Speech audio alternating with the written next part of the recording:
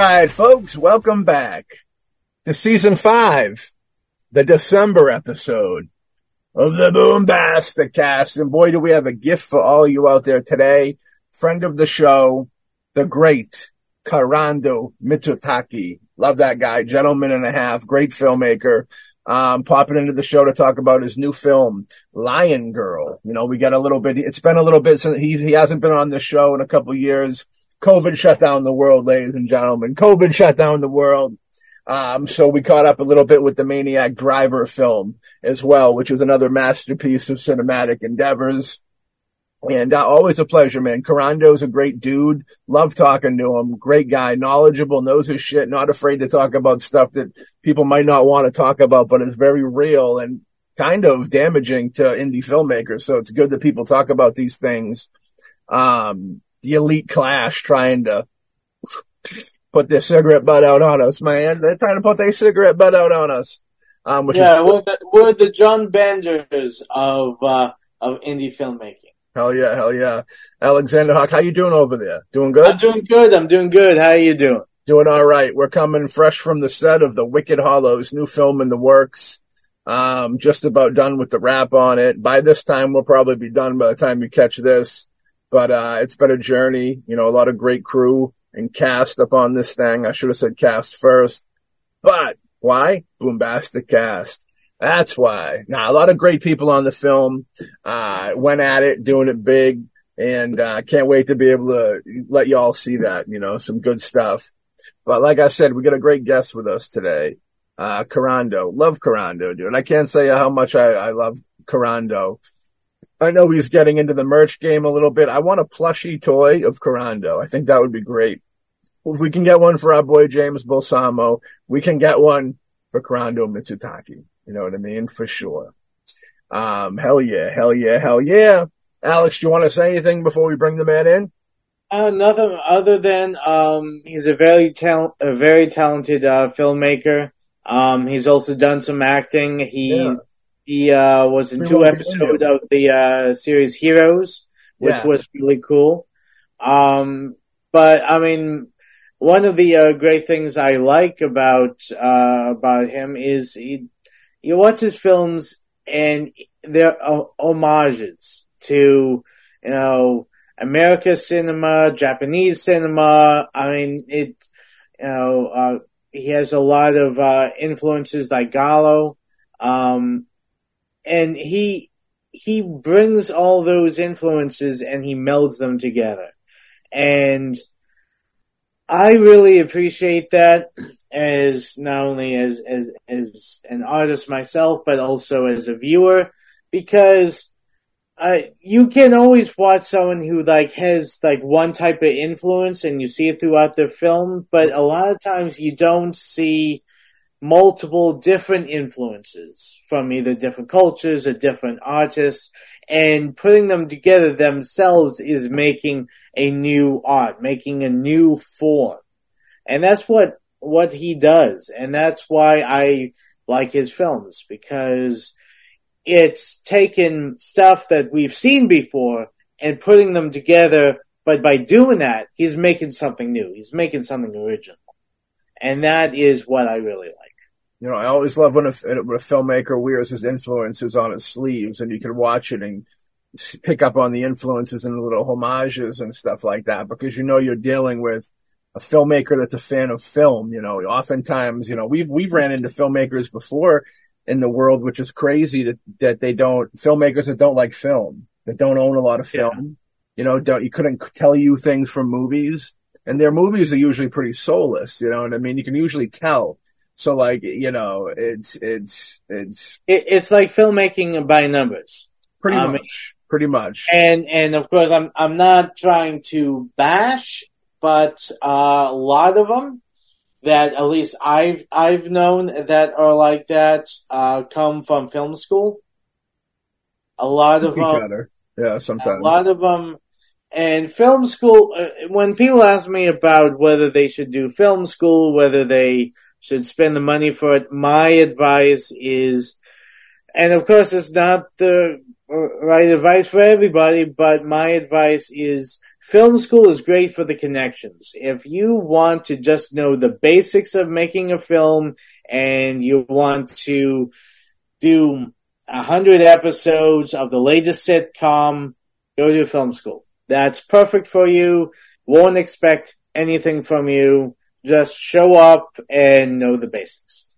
But if you want to do something new, you want to actually make film. You want to inspire. You want to inspire a new generation of filmmakers. You got to be creative. You got to break the mold. You got to be not safe with your filmmaking. Yeah, you got to get in the trenches. You got to, you got to make film on your own, because when you go into a school setting, unfortunately, they hate creatives. They hate being creative. All they want to do is like, hey, this is a camera. You point at this. Here's a 2-shot. Here's a 3-shot. This is, over a shoulder shot and all, which is stuff you do need to know, but you can pick that up from watching any film. And that'll save you a good, $10,000 at least for a semester. Well, we won't go too heavy on that because this is Kurando's episode, and who knows where he falls with opinions on film school. I know he went to film school, so he probably finds a little bit of value in them, you know what I mean? And there's definitely value in film school. I think what Alex is trying to say is, he was trying, the biggest, we've talked about it on the show before, we think the biggest upside of film school is the connections, like Alex was saying, and I think nowadays with social media, every town has their own community of filmmakers. I think we both are very strong believers in the best way to learn anything is to get out there and just do it. You know what I mean? Trial and error. You might make some short films. They might not be worth watching. And we've all had them. They might not, but you're learning how to do this, run this equipment. You're learning how to deal with actors. You know what I mean? You're learning how to deal with issues as they come up, stuff that you don't really learn in the classroom. But I'm sure there's value in film school. That's what they say. I've got a lot of the books that you would get in film school. So, Mr. Rogers taught me how to do films. All right. Fred Rogers used to come over my house and teach me how to do fucking films, and he'd have his Marine tattoo showing. And he'd say, Matt, don't worry about the tattoo, brother. And I say, Mr. Rogers, you the man, Mr. Rogers. And he'd pat me on the head and say, that's right. That's right. Rest in peace, Mr. Rogers, legendary character. Alex watched the documentary, which I heard was good. I got to check it out. Yeah, it was. Watch anything good recently before we pop in with Kurando? I watched this film, Lion Girl. That was really good. That's good stuff. I watched 3 Women the other night, and it was fun. Don't get wild, don't get crazy, don't get me cut down. Yeah, don't get us cut off with a book, the fucking tube, wherever we're at. Robert Altman, big fan, of course. Yeah, it was mid. It was kind of had a creepy psychological vibe to it. There's a laugh. Sissy Spacek does this laugh. It's like oh oh oh oh oh oh. It was like eerily, very creepy, bumming me out a little bit, giving me the creeps. There was also some cool effects he did with waves throughout, almost like he had a little pool going in front of the camera, which is probably what they did. Seen Thanksgiving recently too, talked about it on the book. So I feel like a lot of y'all did. Thanksgiving, Eli Roth Thanksgiving was fun. You know what I mean? Fun. Kind of what I expected of it. You know what I mean?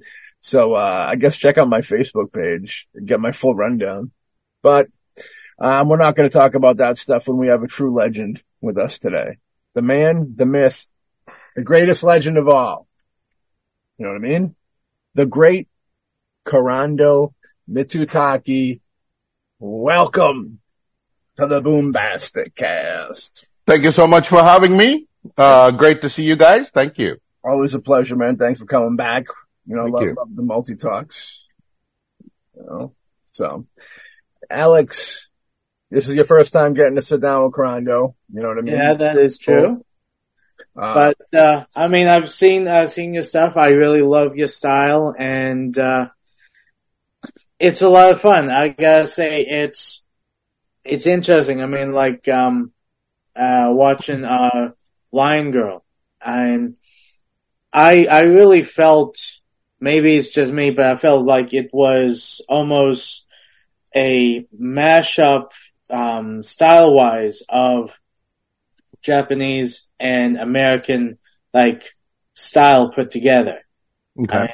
And I thought that was really interesting because of, with the way you have it, where you have the two square off, and then you have the subtitle, the title of like the beam that the Sure. character uses and all that. I thought that was really cool and really,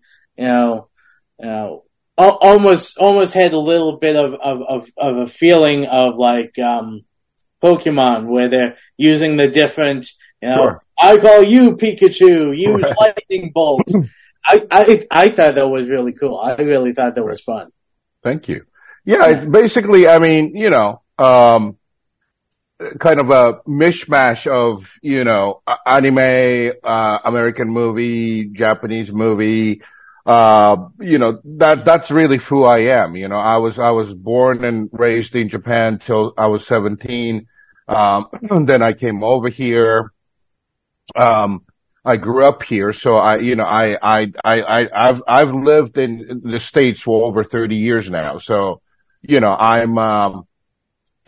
think I am the hybrid, between the Japanese culture and the American culture. And, I think Lion Girl, the style of it, really that represents, who I am. And, I definitely wanted to pay homage to Japanese anime and tokusatsu stuff, like whenever the hero does something, subtitle of the superpower or the beam or the whatever, just comes on the screen, it's like, and also, I love the, voice of God narration that, frequents in those genre, anime and stuff like that. And, I grew up watching shows like that. So, and you rarely see voice of God narration for, American, subculture, pop culture stuff. So I wanted to definitely incorporate that. And so, so that's really my style. I've done that for my other movies too. So Very spiritual, which I appreciate. You know what I mean? We're talking about American. They don't put God in there. They're like afraid of the God thing. You know what I mean? right. Now, what was it? Go Nayagi? I could be murdering his name. Loosely based off of like his characters, right? Yeah, Go Nagai actually. He's the living legend of Japanese manga world. He's unfortunately his notoriety is not that huge in North America, but in Europe, like France, Italy, Spain, his animations were, animation stuff were all over the TV. My generation, say like the kids who grew up in the 70s and 80s, in Europe, Go Nagai's name is, household name over there. So it's very fascinating. But, Mr. Nagai, I've been, lifelong fan of his work. I've read all his comic books. I collected his books and, so it was such an honor to, be able to team up with him and adapt this newly, drawn, never seen before character. Originally, drew for us. This was something that he created for us to adapt into a movie. So that was really amazing. The Go Naga is amazing and he's my creative hero and I finally got to work with him. Hell yeah. Much respect to him for sure. What is the difference between the manga and like comic? It's two different styles of comic, right? Yeah. I'm not a, specialist on, American comic books, unfortunately. So I can't really, compare those two, accurately, but, I think the huge difference is, usually, for Japanese manga, the artist, it's basically one person thing, it's like an artist comes up with the story and he does the drawing, he or she may have a few assistants to, do the background or some parts painted just black Coloring or, and stuff like yeah, that. yeah. They may have an assistant, but, usually in the manga world, the artist himself, are the, writers and, stuff like that. So basically, he or she has a total creative control. And I think most of the American comic books I know of are, group effort. Yeah, yeah. They have the writer, they have different artists, so I think that's the, I guess the production of it, I think that's the biggest difference between manga and American comic books. I support that heavily. I wonder if like the process to that takes a little longer. You know what I mean? I mean, the collaborative effort's always cool, but you're creating something, you kind of want to see it through, so to speak. You know what I mean? And get your full vision out there, which seems like a huge undertaking. Much like making a film. You know what I mean?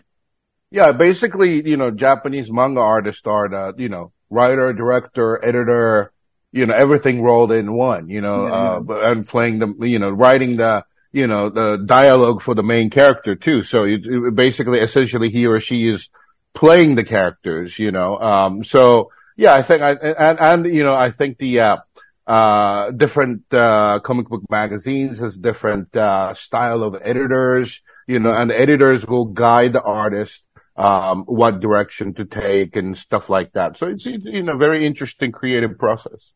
Yeah. Yeah. Lion Girl's very cool. It's like a post-apocalyptic, world that it's almost happening in. And, Lion Girl itself's kind of like the chosen one, which is very cool. You know what I mean? And yeah, that's kind of a, go-to setup for a Japanese hero narrative is, like he or she is the chosen one. And, they're not aware of it. And basically the majority of the story is how he or she fulfills that role. Yeah. In the narrative. And, I love the, post-apocalyptic, world. We shot that movie in California and, just outside of, LA, we have beautiful, desolate, desert. So I love shooting in those locations. And, so that was kind of a, the setup naturally came out of me. Like, okay, let's set this superhero narrative in the post-apocalyptic world, and yada yada yada. Well, were you shooting this when COVID broke out? Wasn't like in the middle of it, I think, or? Yeah. This, personally, Lion Girl is a movie about pandemic and COVID. When the project was greenlit right before the pandemic, and like a half a year before pandemic happened, and then I was working on the story, corresponding with Mr. Nagai and stuff like that. Then I finally got the approval to write the script. That's when the pandemic broke out. And, we were in lockdown and, we were, wiping the groceries with the alcohol wipe, remember that time, like it was, we were like all scared and I was really depressed and, on top of, COVID nightmare, we had, Trump America, like it was a double whammy nightmare. And, I had the hardest time focusing on my fictional, apocalypse when the real apocalypse was taking, place right in front of me. Yeah. And, so I was like, how the hell am I can focus on this fictional thing? And, my answer was just basically, make Lion Girl's story kind of symbolically about, pandemic. So, the main monsters, in the movie Anorak, that's Corona spelled backwards. Okay.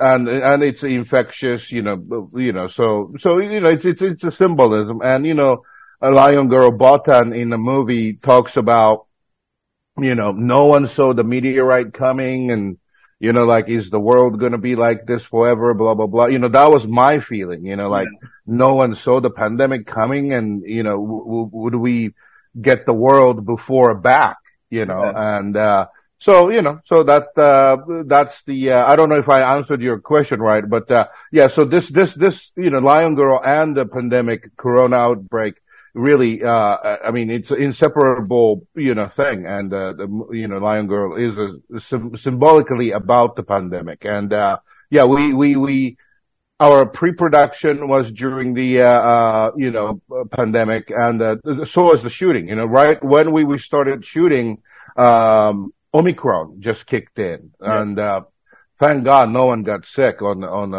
the show, because with our small scale movie, if someone came down with the COVID, it was it. Like, I don't think we could have stopped for a week and pick it up again. That type of thing. So we were really blessed that no one came down with COVID. That COVID deal was so bleak. As a filmmaker, did you ever lose hope that you would ever get to finish the movie you guys were about to pop into? Yeah, I was devastated. Like when I was working on the script, that's when I swore, the studio's gonna unplug this movie and just abandon it. But my producers fought with the studio, and they kept it going, and they were, we were able to say, okay, we don't know when we can start shooting this, but let's use this time, this lockdown time, to really work on the script and polish the story, So I'm really forever in debt, with my producers who, saved the project in a studio, during the pandemic. And when you guys came back, was it The Mask? And I know that a lot of bigger than our films, they had the protocols they had to fit into with, of having the check them before they come on set, or what was it, check them 3 days before you go on set, and then when you're on set or something like that? Yeah, we had to follow all the, because we used the SAG actors, Screen Actors Guild, actors, even the little guy like me, we had to follow the, the Hollywood Union protocol. So I think that was really the, hardest thing. It's this was my sixth film, and it's the biggest, budget so far. And, really huge chunk of money, we were talking six figures, just going right to the, COVID, budget. We had to hire the health, officer and all that. And, the crew and cast, they had to, test it before they can come on the set or even do the rehearsal.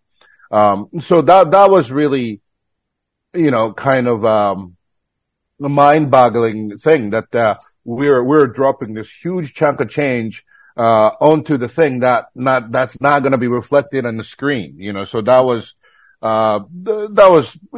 sad. That's tough for an indie filmmaker, because just getting the budget to make the film is difficult. You know what I mean? And then actually having to, oh my God, what was the vibe when people first started to be able to get back on set? Was it they still kind of weary? I know we were in it for a while, even though we were back to getting regular stuff going. It was still a fear lingering heavy, I think, we got really lucky with the quality of the individuals we were able to gather.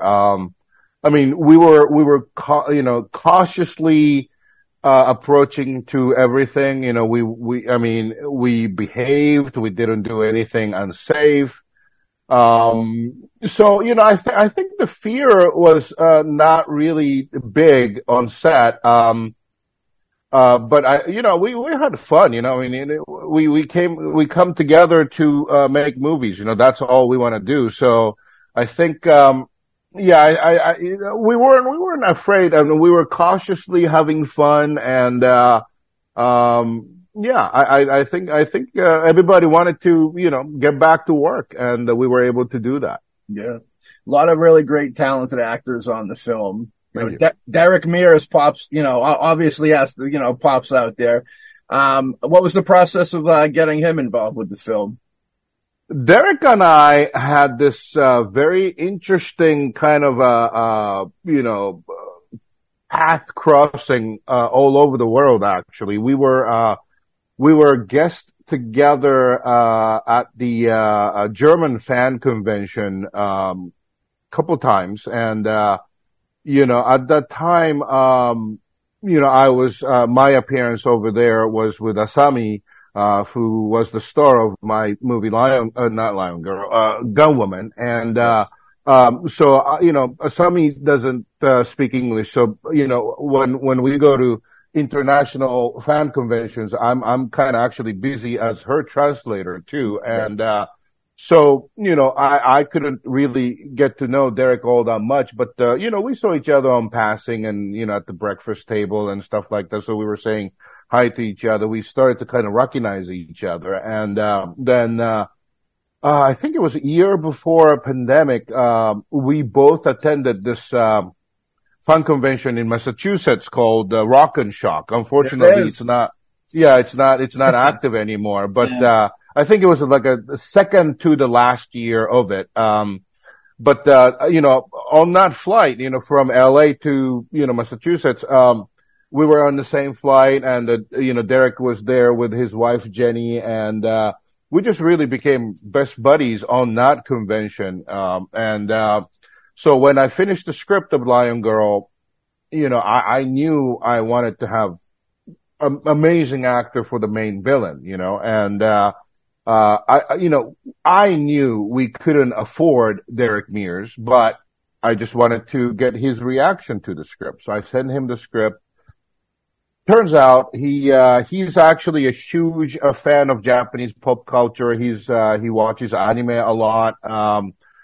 So he just got the world right away after reading the script, and he wanted to do the script. He wanted to do the movie. So he was like, "Hey, Kurando, I want to help you out. I'm going to do this for the scale, and I'm going to call my agent and, just secure my schedule for your schedule. So let's do this together." And, both, Derek and his wife Jenny actually plays Ginchio, the bad sidekick for Kishi in the movie. So, they helped me out so much, both in front of the camera and behind the camera. So it was kind of my gift to them to have them together on the screen together for the first time, So it became a family affair, and it was great. Jenny did an amazing job playing Ginchio, the bad henchwoman, and of course Derek is just breathtaking as Lord Kishi in Lion Girl, I think.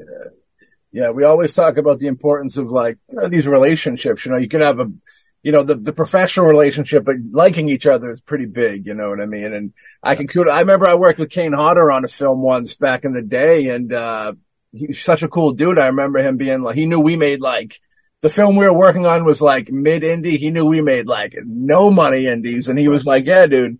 He's like, "Hit me up." He's like, "If you ever have something for me, hit me up, because I'd probably do it cheaper than regularly, because we had the connection," which was really cool. A lot of horror community actors, they, more than any other genre filmmakers, I think they have the tremendous, humanity, and, everybody talks about, on interviews and stuff like that, everybody talks about, oh, so-and-so is the best guy, he's the real deal, blah, blah, blah. 99.9% of the time, that's bullshit, and, but I swear this on my mother, Derek Mears is the best guy in Hollywood, and it's the truth. I mean, he's really, he wants to help people out, and he wants to, finesse his, acting, and, he's, willing to, take on the challenging role, challenging situation. He's really the best. Yeah, Derek, we met Derek a few times. I met you at Rocket Shock years ago at that con, and yes. I remember Derek was always a dude running around. When you see the celebrities leave their booth, run around, talk to fans on the outside and stuff, that they're really good folks, you know what I mean? And he was one of those dudes. Right. So he gets the support, just coming off of the Swamp Thing. Yeah. Glory. I get back into, we're doing a film right now that's based off of the Swamp, and I got heavy back into Swamp Thing. Because, the TV show, Wes Craven's, of course, you know what I mean? And his new show is fantastic. He looked great. He did an amazing job. Incredible. They need to bring that back for like more episodes. For sure, yes. I don't know why they got rid of it because it was doing good. Fans were loving it. It might have been a COVID thing. Budget. Yeah, it was a funky time, like everything got screwed up one way or the other, Well, film in general's taking a huge. We came out of COVID and then you had the strike for like almost a year, which was killing people too. Madness. You know what I mean? Yep. We brought up Gun Woman before. I love Gun Woman. Karate Kill. You know what I mean? All these great films, dude. I love it. I always tell people, I say, out of the indie people, Kurando's one of my favorite filmmakers of this time right now. Really killing it. The style I fucking love your style so much. It's really cool. It's like, we'll get into Maniac Driver in a little bit, but they all have that cool style, and vengeance always plays like a cool part in it, which I appreciate heavily. To go into Maniac Driver a little bit, the lighting's beautiful. I love it. The Giallo vibe of it, Japanese Giallo, I think is what they're going with. You know what I mean? You're the king of that. You know what I mean?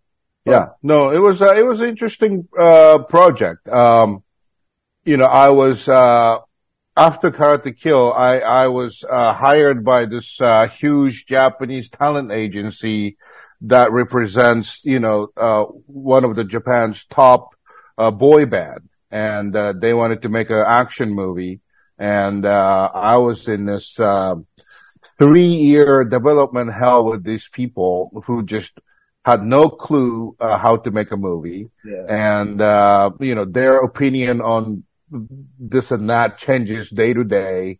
It was horrible. I mean, I was devastated. So. Then, after 3 years of just jerking me around, basically they just disabandoned the project. It was terrible. And, so I needed to, book my movie number 5 in hurry. So this Japanese Pink Eiga company. Pink Eiga in Japan is this traditional, softcore porn movies, that, it's not a hardcore, the real sex stuff. It's all fictional. The sexual acts are simulated. So it's different from, adult videos, but, so, a lot of, startup movie directors do a lot of Pinkuega, and, basically, every 10, 15 minutes, if you have some sexy scenes, you can do whatever you want. That's the world of Pinkuega. And, this one, Pinkuega company approached me saying, we want to produce some Pinkuega that actually could penetrate, no pun intended, but penetrate the world, the film festival scenes. So, that they wanted me to make something international. So I said, well, I haven't done a horror movie in my filmography before. So if you let me do a horror movie, I think we can team up. And, so, I came up with the Maniac Driver idea. I pitched it. They liked it. So they greenlit it, and we were going to do it. Then, 6 days before, the shoot, the company producer said, well, we are not allowing any of your, political statement or any symbolism in the movie. So I said, what the hell is that all about? I mean, that's like, as long as you have some sexual scenes in the movie every 10 minutes, every 15 minutes, filmmaker could say or do whatever they want to do. That's the traditional reason why the filmmaker would commit to do a softcore, movie. And, so they turned it around, and they're like, this is a different, sensitive political time, yada, yada, yada. So I said, well, screw that. I'm not doing this anymore. So, we severed a tie. The studio and I severed a tie 6 days before the shoot. And, but my producer, she's this amazing, my partner of crime, but she said, all right, this is just less than a week before the shoot. If I cancel the shoot, I have to pay them the cancellation fee. So let's just do the movie. I'm going to finance the movie out of my pocket. But let's do this movie super tight, and let's do this. And, so we ended up shooting Maniac Driver for 4 days and a half. Wow. And it just, I mean, it was the most brutal film shoot I've ever done. And,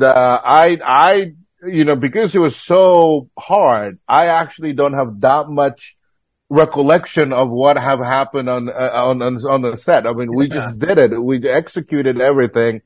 And thank God for the amazing actor, Tomoki Kimura, who played the main guy. Yeah. In Maniac Driver. He's this, I don't know, he's this acting genius with all the sensitivity, and he has the athleticism of sharpshooter, he can nail the take on the first take, bang, bang, bang, and that of course saved a lot of time. And so just thank God for all the talented actors who committed to Maniac Driver, and I was able to shoot that movie in 4 days and a half. Wow, I didn't know that. More kudos to you. I'm a big fan of the film. I know in the special features you talk about how you have to really ride when you're making like a sleazy giallo film. You have to ride a certain, you can't go too sleazy, you know what I mean? Especially in this climate. I mean, did you have any reservations about cause the climate's sex stuff can be difficult nowadays, you know what I mean?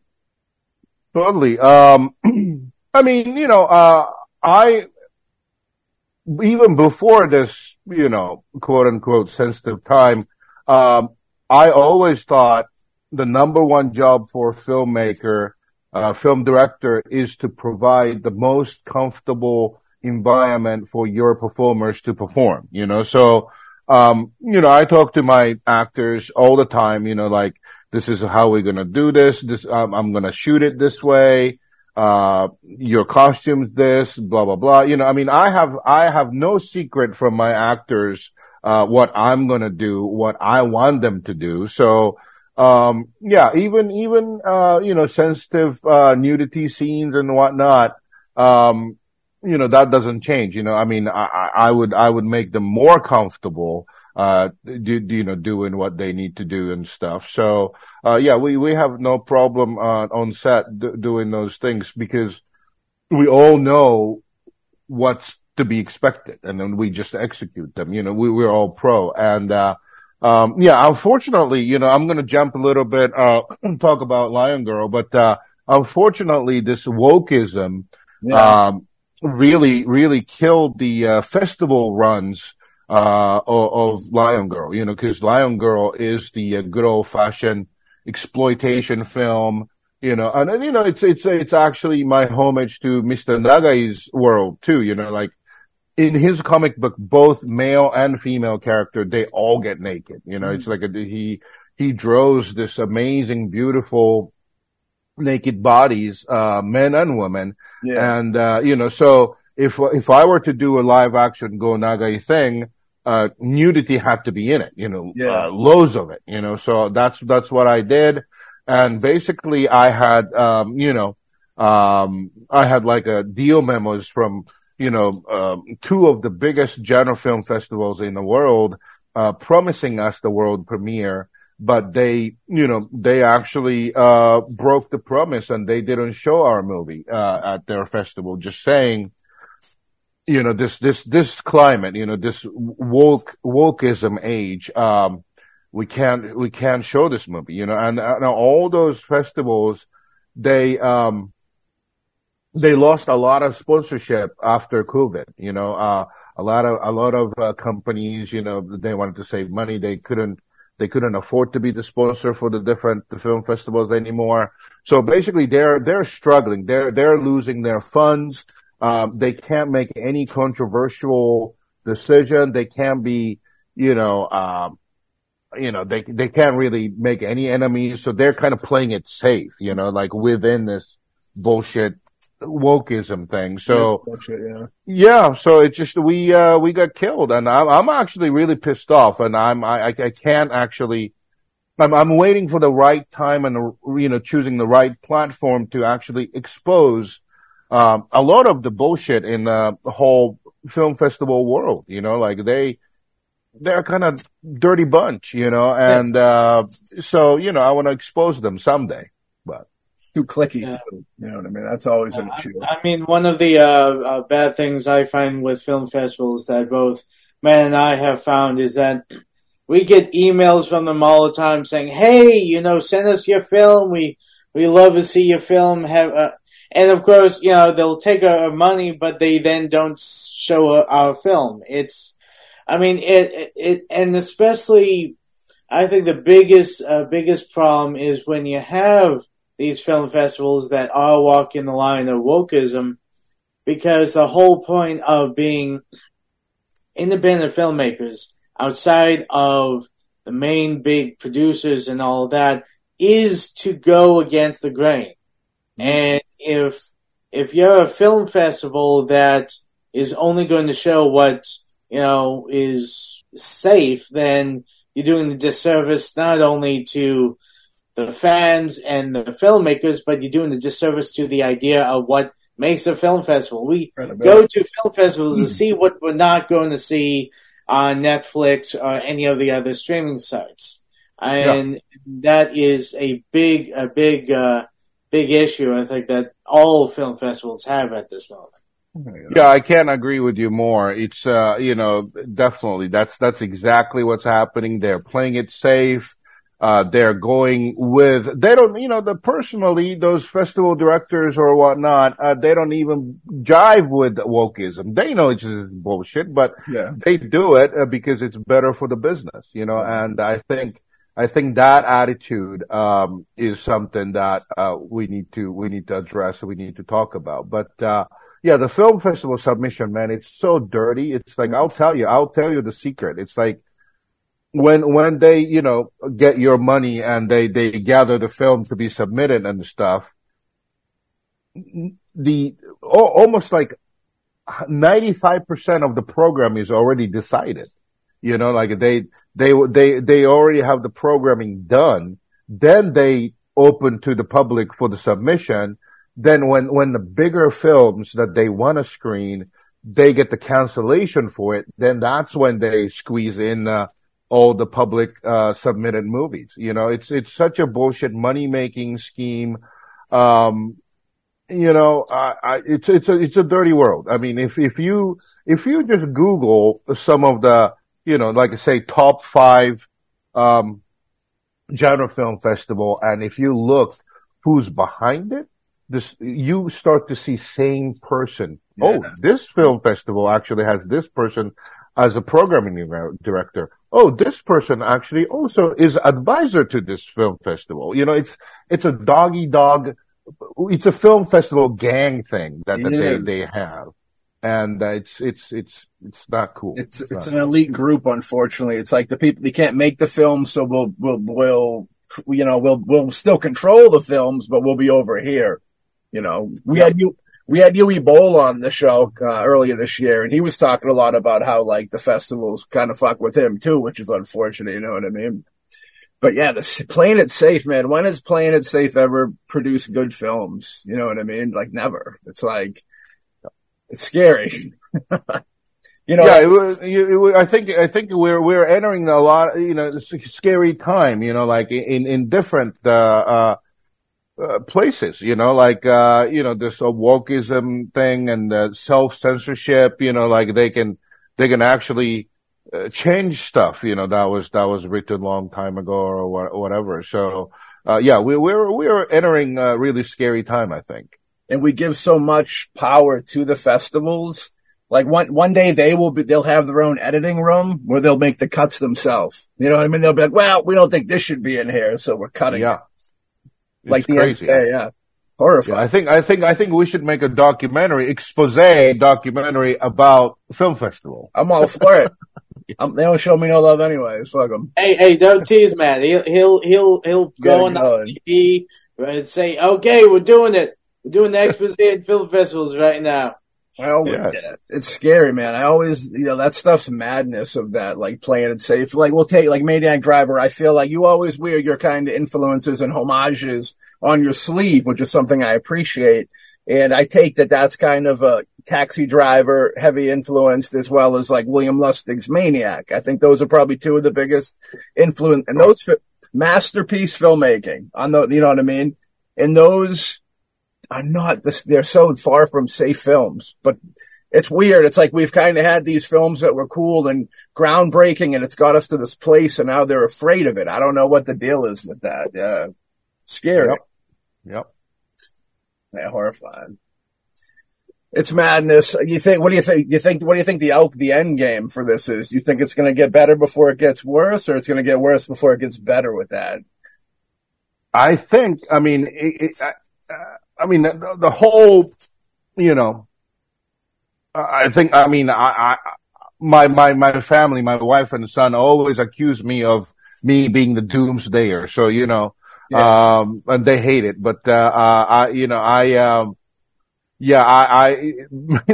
because of me being a doomsdayer, I think, the world is kind of headed for the dark direction right now. You know, I mean, economy is bad.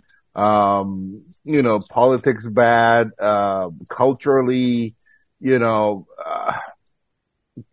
crazy censorship people. I mean, I think the biggest problem is a lot of people wants to control other people. You know, I think that's the bottom line problem for everything. And, I think this is going to get worse. I think we're heading for something really bad. And, then we're going to eventually rebuild, you know, but.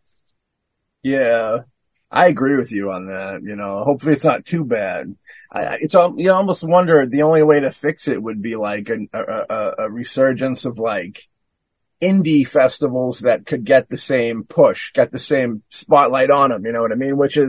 It's tough because it's like almost you take a Hollywood producer that might want to squash like an indie because they feel threatened. It's the same thing with a festival. They'll squash indie festivals because they feel threatened. It's their meal ticket. You know what I mean? Yeah, the biggest problem is, big film festival, they became big business, you know, so, you know, the business dealings with the artistic freedom and voices, you know, a lot of times they don't jive, you know, and, unfortunately that's where we are right now. It's scary. It's just another way to keep people out. It's like, you know, the secret club thing. It's like you go, like when you get into filmmaking, you know about the secret club, but you go, wait a second though. If I just continue, you know, persevering, making these good projects and keep trudging away, that eventually you'll get into this place. But it's almost like, I don't know, they bring in their people to take the position of what you should be in a way. You know what I mean? It's very scary.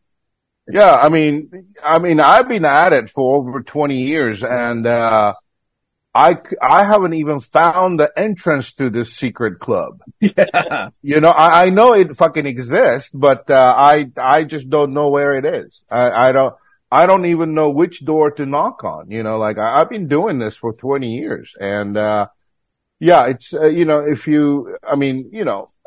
it's just that, you know, like all these first time directors' name just pops out.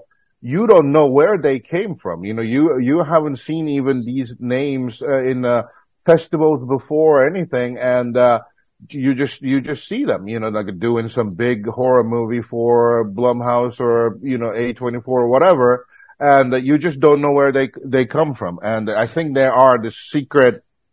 I don't know, their secret labor camp that they pump out this elite director, and they just clone them or something, and we can never get there. I don't know. I have no idea. I'm sure if you go and go and check these people, you'll find out that the brother, cousin, former roommate of you know, Steven Spielberg's Gardner or something like that. Crazy. Right. You'll find out that, you know, they're connected somehow, because, I mean, nepotism, has always run wild in Hollywood, but, now, coined the term, a pandemic, I would say, of, that's the issue. And when you have, pretty much the same type of people constantly throwing out the same stuff. I think that's one of the problems we have with Hollywood now. You sit down, you watch these films. I mean, they're all safe films. They're all, I mean, hey, I love superhero movies as much as the next guy, but even I'm kind of like, how about we take like a few years off? Let's like not make another superhero movie for like 10 years, okay? And focus on something else. Try to do something different instead of like, hey, this just, let's have a movie with every person who's ever played Superman, okay? It's a multiverse. It's like, can we do something else? Can we do something other than placating and just doing fan service, like new ideas, new ways of taking these characters or something? It's like a greedy decision. Like they know that butts are going to get in seats, so they want to go with the safe route. To go back to that thing before, no, I won't say no names, but there was a dude that directed a movie called Clown years ago. And in the trailer for it, it said from Master of Horror, Eli Roth. Eli Roth wasn't attached to the film. But like, because of that, he got the attention of Eli. I feel like if we did it, we'd get a lawsuit. You know what I mean? But like, he got the attention. And then he did like a movie called, I think, Cop Car. And then they gave him a Spider-Man movie. It was like, where'd this guy even come from, dude? Yeah, so it's a weird deal. But it's tricky. It's definitely one of those things for sure. But it's money, unfortunately. It's like there's show business, there's the business side of it. And making movies are very cool. It's a blessing to be able to do them. You know what I mean? So it's like everybody kind of wants to get in.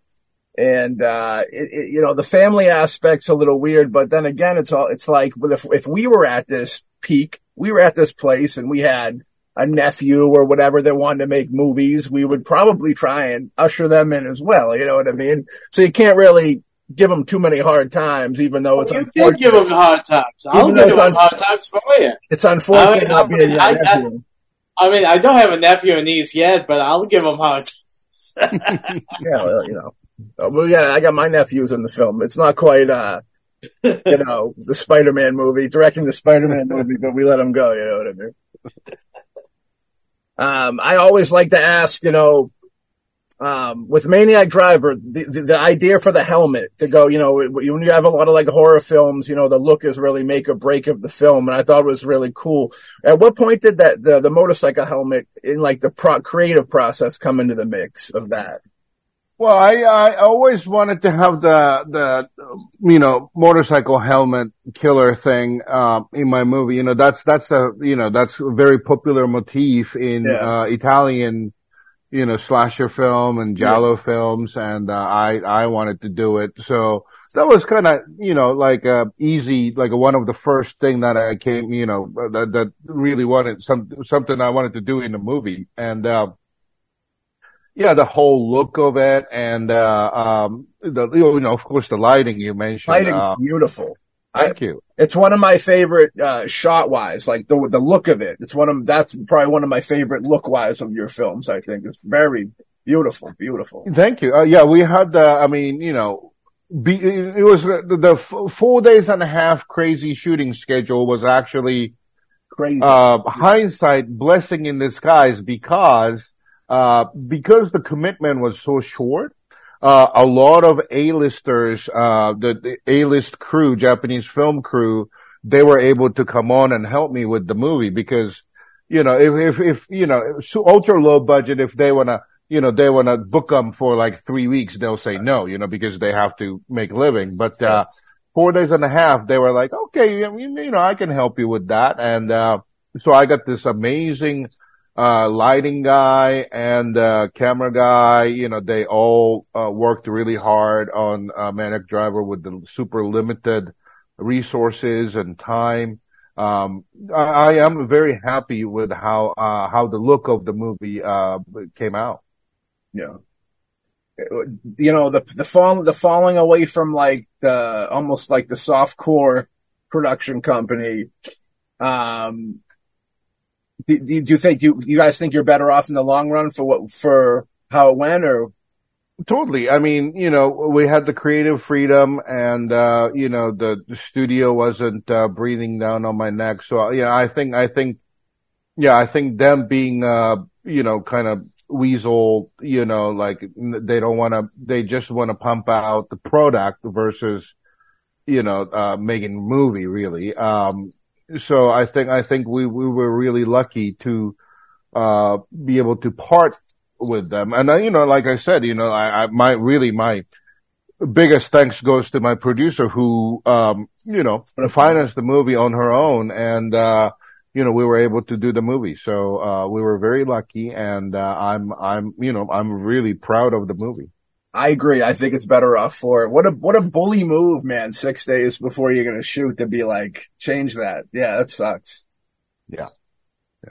So weird. Like they knew you didn't want to do it, and they're like, "Well, we'll give him last minute, so he has to because he wants to make his movie. We'll give him last minute." You know what I mean? Terrible. Yeah, the producer I was dealing with, he was kind of a classic, film business, weasel. Like he would deliver bad news, a possible last minute and, oh, by the way, but, like he would drop this really bad news. Yeah, it's like, well, why didn't you say that before?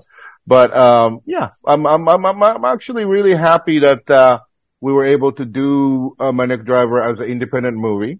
And, we got the healthy distribution, in some parts of, the world, not everywhere because, but again, when we were shopping in around, the pandemic happened and it was really kind of, the whole film distribution world was like in a funk. But, we got the Japanese, it was released theatrically in Japan. And, when it came out on Blu-ray, we actually got a number one spot on, mystery suspense category in Japanese Amazon. So, we were above all the expensive movies. So we were really happy and proud of the movie. They hooked you up with the packaging too. They gave you cool packaging with the red, shell case, which I love that. As a physical media person, I love when they go the extra mile and make it look like extra cool. You know what I mean? Yeah, the first 300 or 500 copies of Manic Driver, the Japanese edition, actually had the bonus soundtrack CD with it, and I think that was a good gimmick. And basically, we sold out the first press just within like 3-4 days of releasing. So it was a hit, and because we produced it with no money, my producer got the money back, and so it's a happy story. Hell yeah, happy, joy. You know what I mean? Yeah. I dig. Let me see here. Let me see here. Look at me. No, I can't say enough good things. Thank you. You know what I mean? I really do. I'm a big fan. Been following you since we met at Rocket Shock. You know what I mean? And just like, yeah, dude, like I said, I ain't whistling Dixie. Like, I think you're one of the best indie filmmakers right now doing. And I'm always telling people, go check out your stuff. It's, we do the, like, no budget films, like, and I know you got a little bigger budgets, but you're still in the indie world. And, you'll see filmmakers that go out with a big chunk of change and come back and not have any quality to the film. And I always give kudos. Your films they look great. They sound great. They flow nicely. You know what I mean?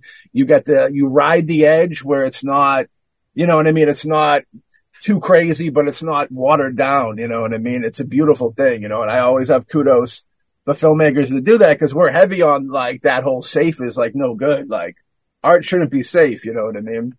So kudos for sure. Thank you. What do you got coming up next on the docket? You developing a new flick? You got something ready to roll, or? Well, since Lion Girl was my first studio movie, and and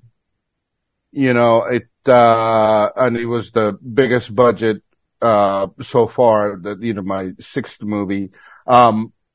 So right now I'm in this kind of weird filmmakers purgatory right now. Like no one wants to talk to me until the box office result of Lion Girl is in. So, I mean, I guess I can pitch around, different ideas right now, but, if I have the box office result of Lion Girl from Japan, with me, I think that's going to, I'm hoping that, it'll be a hit over there and, it'll open more doors for me. But, right now I'm really, I mean, Lion Girl, I was involved with it for like well over 3 years, and, it just, I mean, I personally want to see how it does in Japanese box office. It will be released in theaters, nationwide in Japan,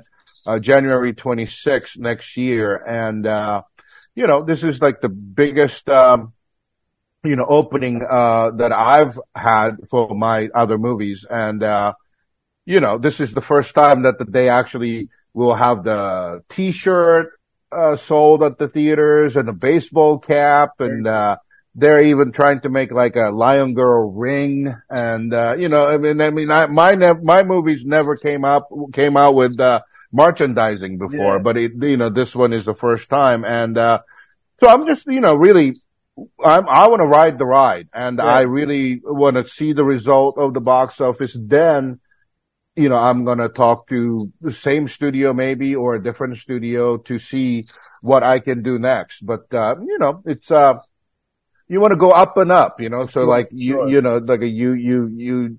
so hopefully my seventh movie will be a bigger budget. So, it'll take a little bit longer to set it up. So, I'm just anxiously waiting for the result of, Lion Girl to come in, and I can start, developing different stories. But, I mean, of course, I have tons of, unproduced ideas. So whenever I can start, whenever I can talk to the money guy, I can whip out many ideas. I know it ends kind of leaving an opening for a sequel. You know what I mean? So I don't know if you were planning for that or if you were, or as a director, like, what do you think's better? Jumping, if box office is good, jumping into that sequel, or trying to kick off into something new and then you can always return to a sequel. At this point, I really just, all I want to do is, just make movies, like I want to support myself and my family with my filmmaking, and I don't want to take side jobs and stuff like that. So, whatever, get me the paycheck, doing what I love, making movies, is cool, so I'm willing to do the sequel. I would love to do the sequel. I would love to, team up with Tori Griffith, who was amazing Lion Girl, and Damien, amazing, Ken Shishikura, the sidekick character. I mean, all the main cast members for Lion Girl, I would work with them again on a heartbeat, so, so I'm actually really looking forward to, possibly doing a sequel, with the same cast. So, that's that. If that happens, great. If they wanna develop something different with me, that's cool. So I'm not limiting myself to anything really. I'm just open for any possibility. Yeah. I was seeing it like some, for a little bit, films like the distribution company would get that film, but then they'd pick somebody else to do the sequel type deal. That was happening for a little bit. I mean, still probably happening. Right. So you gotta just make sure you get the EP and the check. That's all that matters. You know what I mean? Yeah. I think, this depends, like it depends on what direction the studio wants to develop the sequel into. Maybe that's not something I want to do. I don't know. Right. But I'm not going to sell myself short. I don't want to be quote unquote sellout, right. So yeah. I'm open. I'm really open. So. Hell yeah. Well, it's always a pleasure. Kurando, you want to tell folks where they can check out your stuff and get a hold of you if they want to get a hold of you?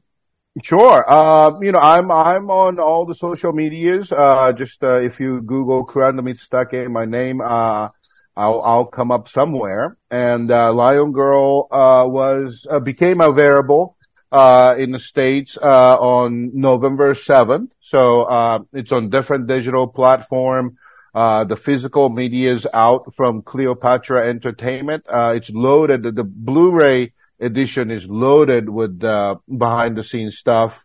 The DVD has little, but because it's a smaller, thing, they can take so much information. So, it's not fully loaded, but so I would suggest if you have a Blu-ray player, please pick up the Blu-ray copy, of it. And Lion Girl will hit the Japanese theaters, on January 26th. And I'm really looking forward.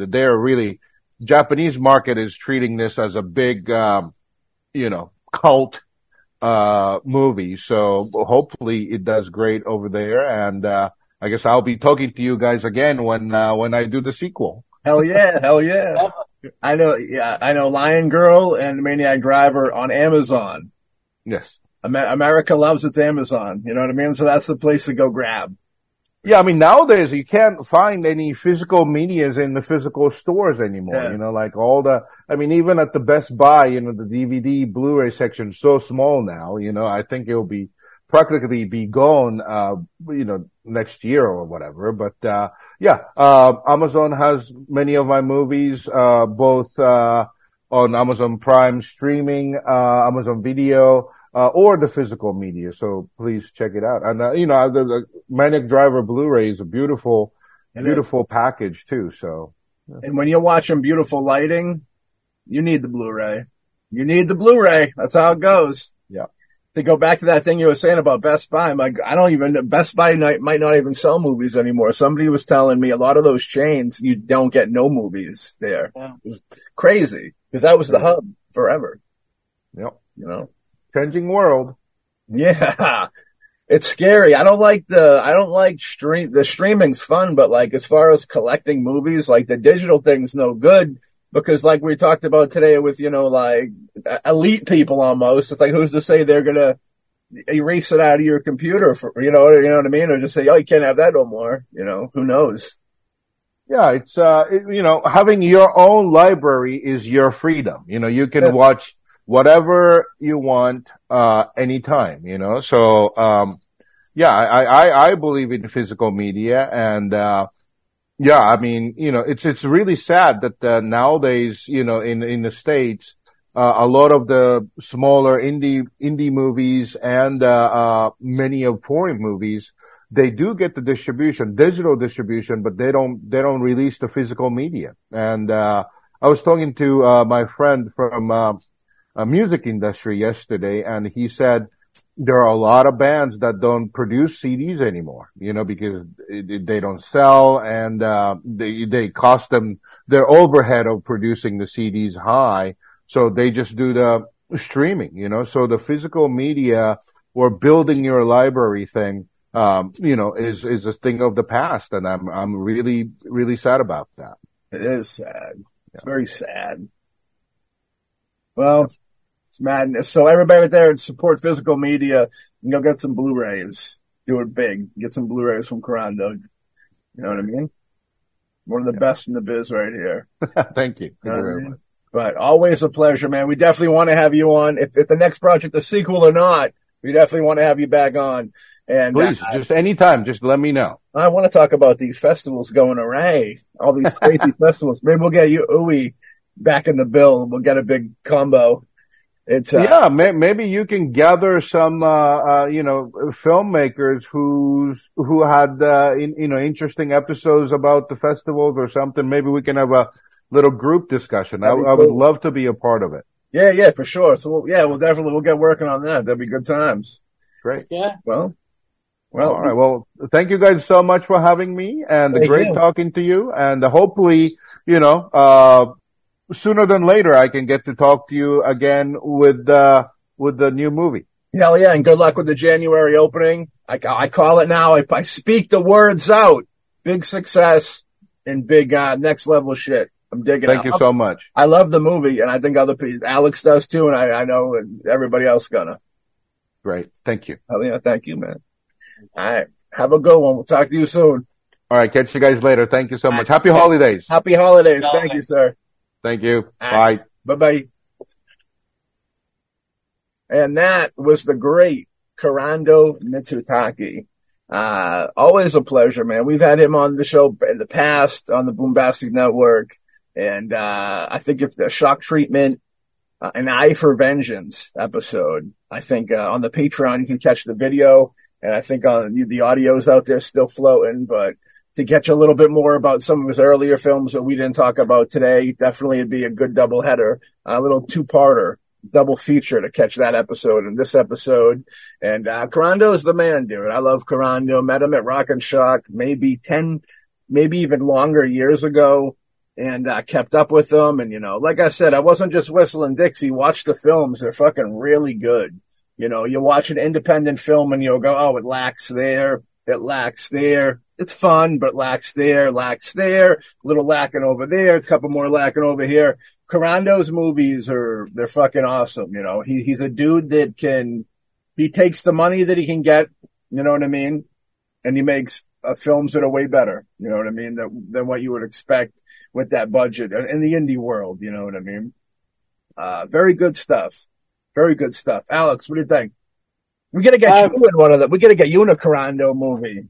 Hey, I'm totally down. I mean, heck, I was tempted to be like, hey, sequel. Hit us up, but you know, don't want to push ourselves. But yeah, I mean, I love his style, and like I said in the beginning, what I think really makes is the fact that when you watch a film, you can always say, well, that's very American, that's very Japanese, that's very whatever culture that the director came from, and as he pointed out, and I made a comment, was like Lion Girl is a perfect example where you can see the culture of both American cinema and Japanese cinema kind of melding together. And I think that is extremely cool for a lot of reasons. One of the main one is it creates something unique. It creates something new. Yeah. And I keep on saying it on this podcast and any other podcast I'm on, that the biggest problem with Hollywood, the biggest problem with films right now is the fact that everyone's trying to get the safe route. Everyone's like, ooh, this made money in the 80s, so this redo it. This make it a huge franchise because we know we're going to make money off of it. Yeah. But no one's taken the chance to try to do something original or take an old idea and try to do something new with it.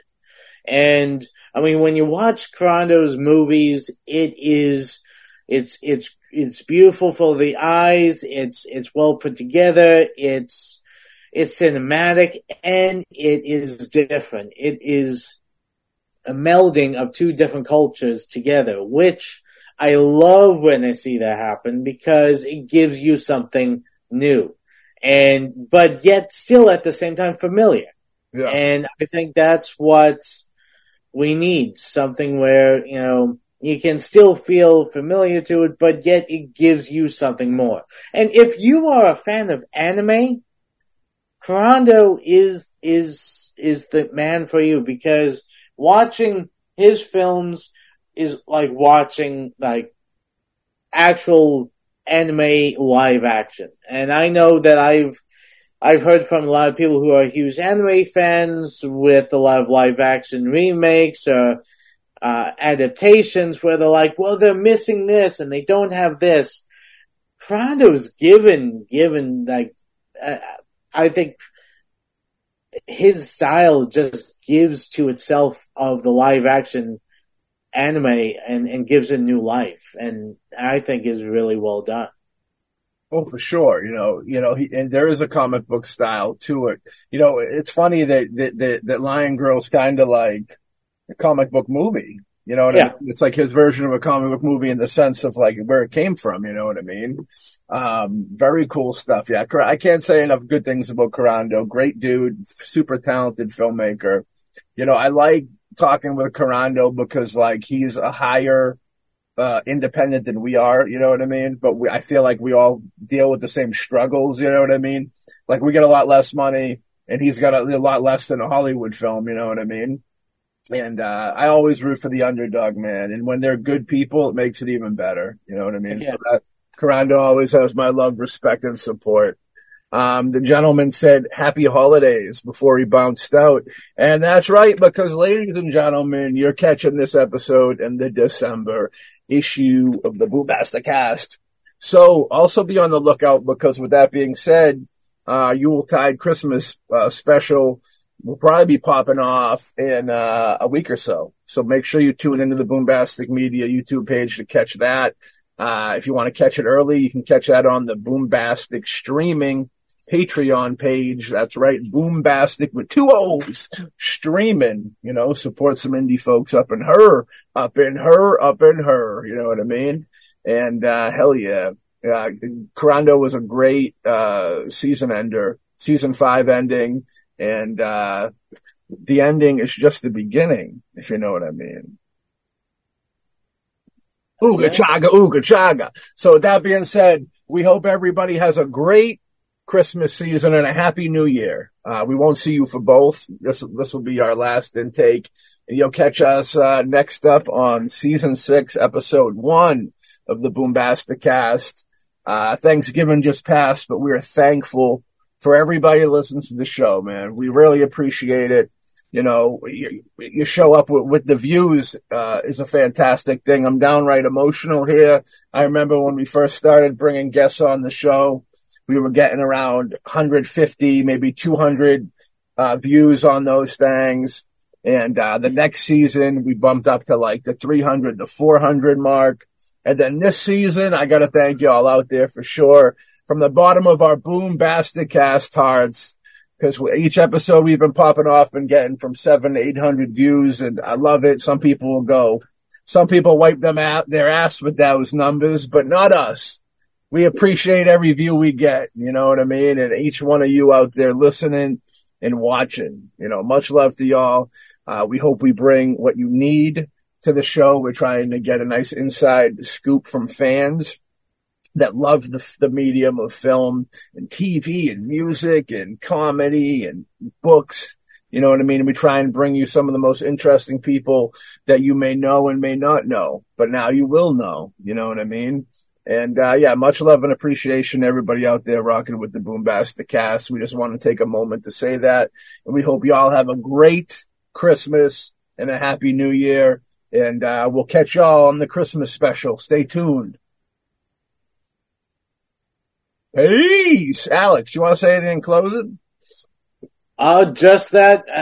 Love Kurando's movies, and I can't wait to see what he has in store.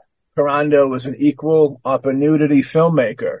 That's right, equal opportunity. There is naked females and naked males in his films, and I'm not scared by that. Alex used to be scared by stuff like that. I remember the first time I showed Alex the Hawk, Alejandro Jodorowsky's Santa Sangre, starring the great Sabrina Dennison, who was also in our Insomniac short. There was a penis swinging, and he was like, can't do it. I think it might have been you. You know, I always find it funny whenever there's a penile, you know, you got some pinochle hanging out in a film, and people get so fucking blown away by seeing it, and it turns them off. And it's like, it's art, man. It's an artistic thing. It's trying to be real and raw with you. Let it in your heart. Don't let it kill you. You know what I mean? True, but I do have to say, I do understand women's aversion to the classic dick pics. Yeah, I feel you. When you don't want to see them and they just pop up in your face, it could be an issue. Yeah, it's like, okay. This is awkward. The female body is way more beautiful than the male body. Yeah. And it's a scary sight sometimes. But we're just speaking for ourselves, of course. And hell yeah. So definitely get out there, support the Boombastic Cast, support Kurando, Mistutake. Love that dude. And you should too. And with that being said, we'll catch y'all on the next episode of Season 6 Boombastic Cast. Peace.